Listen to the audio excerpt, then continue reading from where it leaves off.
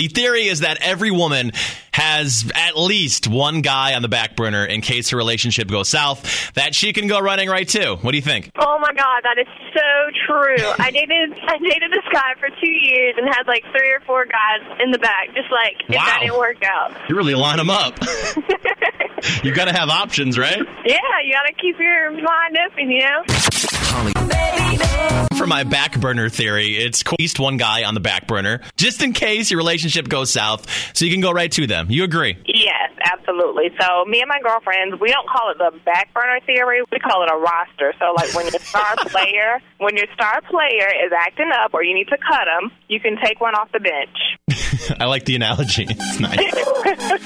Okay, I've seen women have guys on the back burner when they're dating until they find out if the guy's really going to be serious enough to pop the question or not. And then after that, I think they just kind of dismiss the back guy. Then they're allowed to release their back burner because now it's like, all right, it's serious. Yeah, now he's serious. He's willing to make that big step with you. So that's like the even trade-off. Like we propose, and then you're like, all right, fine. You can stop being worried that I've got someone to go to after we break up. Exactly.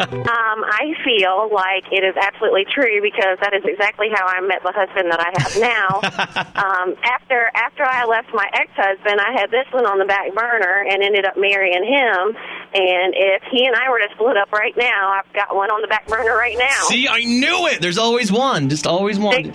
Just in case, because you want to have your options. Exactly. That's not true love. No, what it is being resourceful. Well, and realistic, probably. Yeah, exactly. If the back burner thing was 100% true, you know, for every woman, every time, then my husband, after 12 years, I wouldn't have cared if he left me. So, no, I don't think that theory is 100% true. There's always the exceptions to the rule. But see, you should have followed it. I should have followed it.